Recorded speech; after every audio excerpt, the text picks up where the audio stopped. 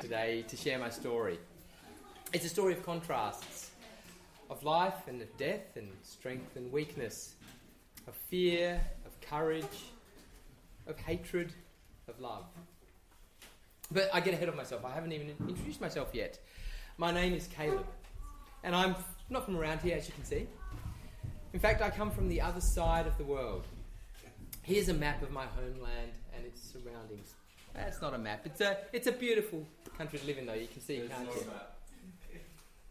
So here's a picture with plains and hills and valleys and trees. It's an amazing place. You'd love it. It was a wonderful place to grow up, a wonderful place to have a childhood. Well, most of the time. I have really good memories mostly, but there were some disturbing memories too. I grew up in a land where we were taught to hate our neighbours. They were taught to hate us. As youths, we would band together and go throw rocks at them. Their boys and young men would throw rocks at us. We'd shout insults at each other, and then we'd go home. Do it all again the next day. That's Dave, up the next picture. He was my best friend. We'd do everything together when we were kids. We'd especially love to go fishing. We'd go down the stream and get into discussions about our God, Adonai, how we were going to change the world for him. But Dave had some strange ideas, though. He wasn't like the rest of us who thought the way to change the world was to destroy our enemies. I'd have these great ideas about marching towards the village of our nearby enemy to burn it down. After all, it was just down the hill, across the valley. I could see that hateful village just from my front door. And I wanted to burn it down, along with all the other boys in my village. But not Dave. He had different ideas. Love wins, he used to say. I never understood what that meant. Let's build houses, not destroy them. That's another thing he used to say. Then one day, totally unexpectedly, the opportunity to build arrived. One morning when I was 14, the clouds covered the sky. Wind howled, rain fell. We suffered a terrible storm that afternoon that went long into the night as we huddled in our homes cowering. In the morning we came out. We were so blessed. Our village was okay. Damage was minimal. Houses still stood. No one was hurt. But Dave and I looked across the hill, saw the village nearby, and we saw the terrible destruction. Roofs were torn off, houses were flattened, debris was everywhere. My initial reaction, of course, was extreme pleasure. God had punished our enemies. They were suffering for their sins and they deserved it. Dave had a different reaction, though. They need help, he said. Let's go help. I couldn't believe he wanted to help them. But I was so curious to see the damage that I set off down the hill with him. As we got closer, the destruction became more and more obvious. So many houses collapsed, so many destroyed. We walked into the village and the first thing we saw was a little boy crying out for his mum by a collapsed house. Next to him was his distraught sister who kept saying, "It's okay, Ibrahim. It's okay, we'll be okay, Ibrahim." On top of the pile of the rubbish that was once a house, we saw a couple of men frantically trying to pull up the rubbish, pull up the debris, and rescue this woman that had been trapped in her house. Dave jumped up on the debris, joined them and started helping. I just watched spitefully, enjoying the fact that my enemy was suffering. I was glad when they pulled out the dead body. And as that boy sobbed and his sound resounded through the valley, I just turned around and walked home, glad. Dave, on the other hand, spent the whole day helping, rescue, tending the injured. And then he spent the next month helping them rebuild houses in that village. I thought he was stupid. Why help our enemies? Anyway, time passed. Dave and I remained friends and we grew up into young men. We set up a merchant business. We bought and traded goods. We travelled to far-off regions to import and export our wares. We were really, really successful. One day we set off on a long journey to Damascus and we needed to pass through Samaria, the land of our enemies. As it was late in the day, we spent a night in the village there. In the local tavern, we were having a drink. There were some locals who had drunk too much. In fact, I probably drank a bit too much as well. Anyway, we got into a heated discussion right there in the middle of that Samaritan village. And they started insulting us. Insulting me, a Jew. So I spat it right back at them. They tried to tell me to let it go and to go to our rooms and sleep it off. But I wouldn't hear anything of it. They had insulted me, and so an argument began. Got more and more heated, and before we knew it, punches were being thrown. Then I don't know how it happened, but it happened so fast. Knife was drawn, there was a scream, and then blood everywhere. And there was Dave, dead, lying on the ground. Even to this day, I still struggle to think about it. I hated the Samaritans even more after that. They were scum. They needed to be destroyed. My heart was filled with bitterness, such hatred. I knew God hated them, so I made it my mission to become rich, perhaps one day use my money to somehow destroy those Samaritans. I had this notion, this crazy notion, that if I got rich and powerful enough, I could hire perhaps a private army and use that to punish the Samaritans. But for now, I hated the Samaritans so much, I wouldn't go near their homeland again. So I returned home to Jericho, and I stopped international trade, and I focused just on trading in my homeland of Judah. And I did really well. I became rich, very rich. I became well known, and I trade all around Judah, but mostly between Jerusalem and Jericho. Travelling between the two places frequently, I became really familiar with the route. It's about 35 kilometres in length. Not far, but it was steep, windy, through hills and mountains. It was a bit dangerous too. Robberies weren't unheard of. There were a couple roaming gangs of thieves who would hide out in the hill caves, and they'd observe travellers on the road, up high on the mountain. And when they saw someone who looked very wealthy and unprotected, they'd sometimes strike. They weren't always active. They only ever robbed the wealthy, and even then, it was only occasionally that we'd hear about it. But still, it happened enough that I would usually travel with 2 or 3 others, usually with my new business partner, sometimes with a hired servant. But there was one occasion I did travel alone. I just fired our servant because he was too slow at work.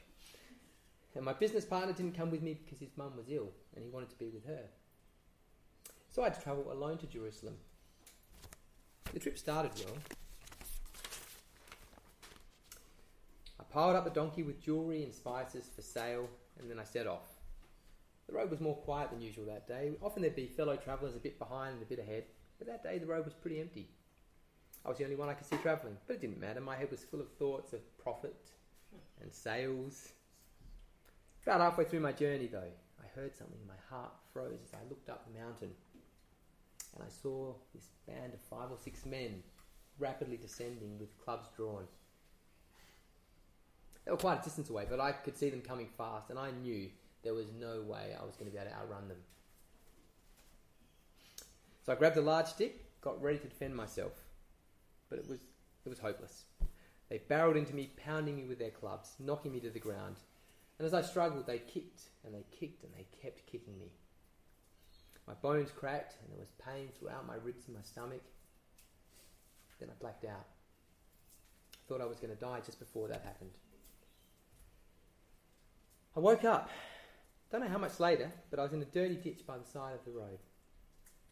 Feeling absolutely wrecked. I could hardly move. My body ached. My legs and arms were obviously broken. The slightest movement caused excruciating pain. So I just lay there exhausted, barely alive. Then I heard it, footsteps. I opened my eyes and I saw a priest coming. Hallelujah! Praise God, I was going to be saved. But he looked nervous and a bit disgusted too. I think he thought I was dead. He didn't come close to me anyway. Instead, he moved over to the other side of the road. I could not believe it. I know priests care about their purity and their ritual cleanliness. I know they won't touch a dead body because that would make them ritually unclean. But he was meant to be a man of God. He was meant to care about the needy, the helpless. And he just walked by. He didn't even want to come close to me and see if I was alive, to see if he could give me help. Maybe 20 minutes later, I heard more footsteps. Opening my eyes, I saw this man walking towards me, wearing linen trousers and a long tunic. He was a Levite, wearing the clothes of a Levite, just like me. This was a man from my tribe. Surely he was going to stop and help me. But I didn't want him to think I might be dead. So with an almighty effort, I raised my arm and I groaned to him, "Help me." He stopped and he looked at me. "Help me," I called again. "I'm too busy," he said simply. And then he moved on to the other side of the road. That broke me. I was going to die in that ditch. And that's when I prayed, "God, send me help or I'll die. I need someone to rescue me. Send help." And then I heard it very faintly at first, but footsteps of a man and a donkey. They grew louder and louder. And then I could see a man clearly. A Samaritan, my worst enemy, a person I had hated my whole life. And yet here he was, my only hope and the answer to my prayer. Surely he wasn't going to stop for me though. I wouldn't have stopped for him. Why would he stop for me? He was a Samaritan. Samaritans hated us Jews, and I hated them even more. But he did stop. He bent down and he spoke to me. "Don't be afraid. I'm here to help you." I stared at him. He was willing to help me, his enemy. As I stared at him, I noticed he just looked a bit familiar too. I'd seen this person somewhere, but I couldn't quite place it. I saw him take out his water bottle and he held it to my lips so that I could drink. And let me tell you, that water was life-giving. The Samaritan man sat me down and he ripped his clothes and he bandaged my bloody arms and legs and face. He took a stick, put it by my arm and splintered my arm still. But he could see I couldn't walk because I had my legs broken. His donkey was laden with goods, just like mine had been. He was obviously a trader too. He walked over to his donkey and he unloaded it, put his wares on the side of the road, and he lifted me up and sat me on his donkey. "But your goods, your wares," I said to him. He just smiled, tapped his donkey, and we set off. So it wasn't an easy journey, and by the time we reached the village, night was falling, and I was hardly able to stay awake. The Samaritan took me into an inn, and I was put on a bed. And the last thing I remember before I fell asleep that night was hearing that Samaritan man say to the innkeeper, "Here's some money. Take it, look after him. I'll be back in a couple months. If this isn't enough, I'll cover anything extra. Just make sure he recovers. Look after him." And the innkeeper replied, "Thanks, Ibrahim. We'll see you in a few months." God blessed me that day. Ibrahim had been sent to save my life. That little boy who cried for his mum all those years ago after the storm. It was at that moment I remembered Dave and what he used to say, "Love wins." And I finally understood what that meant. So that's my story. It's a simple one. It's about love. When I was younger, I used to quote the Torah, which talked a lot about love. "Love the Lord your God with all your heart, all your soul, and all your strength." That's from Deuteronomy. "And love your neighbour as yourself." That's from Leviticus. I'd said these words frequently, but I didn't live them. I was full of hate. I would throw rocks at my Samaritan neighbour. I would cruelly laugh when they suffered rather than try and help relieve their suffering. I thought violence would win. I wanted to destroy houses. So I didn't understand love. Even though I recited these words, I didn't understand them.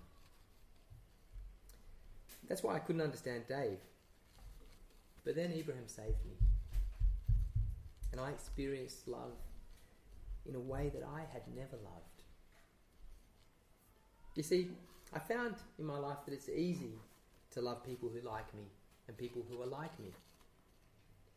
But it's not easy to love my enemies. It's not easy to love unlikable people. And yet that's what real love involves. It involves supporting, comforting, helping, not just those who are like us or who are our friends, but also those who we don't like, those who are our enemies. And it can never just be words or a feeling. It always involves action. Love is always connected to actions. We can't love without actions. And those actions can be costly. Cost Ibrahim 2 months' wages. Love is costly though. In fact, I know you know this too. The story of the most costly love in the world. The love of Jesus, the Son of God, who took on himself the punishment of my sins and my hatred. And in receiving the judgment of my sins, he was crucified and died on that cross. That's real love. Love that forgives and love that gives to the enemy. It's a love that is transformative and it turns an enemy into a friend. My life used to be about business and trade and money and wealth and ambition. My ambition, of course, was to hate and to destroy. I didn't care that my ambition wasn't defined by love, that my life was devoid of true love. But no more. That's the old me. The new me was transformed by love. And the new me wants to transform others by love. So make that your goal, your ambition too. Thanks for having me here today. Yeah, I just got a question. See that picture there? Is that like symbolic of like the burning bush? No, is that like fire on the... That's the sun, I think, and it's the Shema written in the middle of it. Which is Deuteronomy 6:4. Hear, O Israel, the Lord your God is one. You must love the Lord your God with all your heart, with all your soul, and with all your strength. Thanks, mate. Well, I get Graham back. Neil, would you like to read the story? Sure. One day, an expert in religious law stood up to test Jesus by asking him this question. Teacher, what should I do to inherit eternal life? Jesus replied, what does the law of Moses say? How do you read it? The man answered, you must love the Lord your God with all your heart, all your soul, all your strength, and all your mind, and love your neighbour as yourself. Right, Jesus told him. Do this and you will live. The man wanted to justify his actions, so he asked Jesus, and who is my neighbour? Jesus replied with a story. A Jewish man was travelling from Jerusalem down to Jericho, and he was attacked by bandits. They stripped him of his clothes, beat him up, and left him half dead beside the road. By chance, a priest came along, but when he saw the man lying there, he crossed to the other side of the road and passed him by. A temple assistant walked over and looked at him lying there, but he also passed by on the other side. Then a despised Samaritan came along, and when he saw the man, he felt compassion for him. Going over to him, the Samaritan soothed his wounds with olive oil and wine and bandaged them. Then he put the man on his own donkey and took him to an inn, where he took care of him. The next day, he handed the innkeeper 2 silver coins, telling him, take care of this man. If his bill runs higher than this, I'll pay you the next time I'm here. Now, which of these 3 would you say was the neighbour to the man who was attacked by bandits? Jesus asked. The man replied, "The one who showed him mercy." Then Jesus said, "Yes, now go and do the same."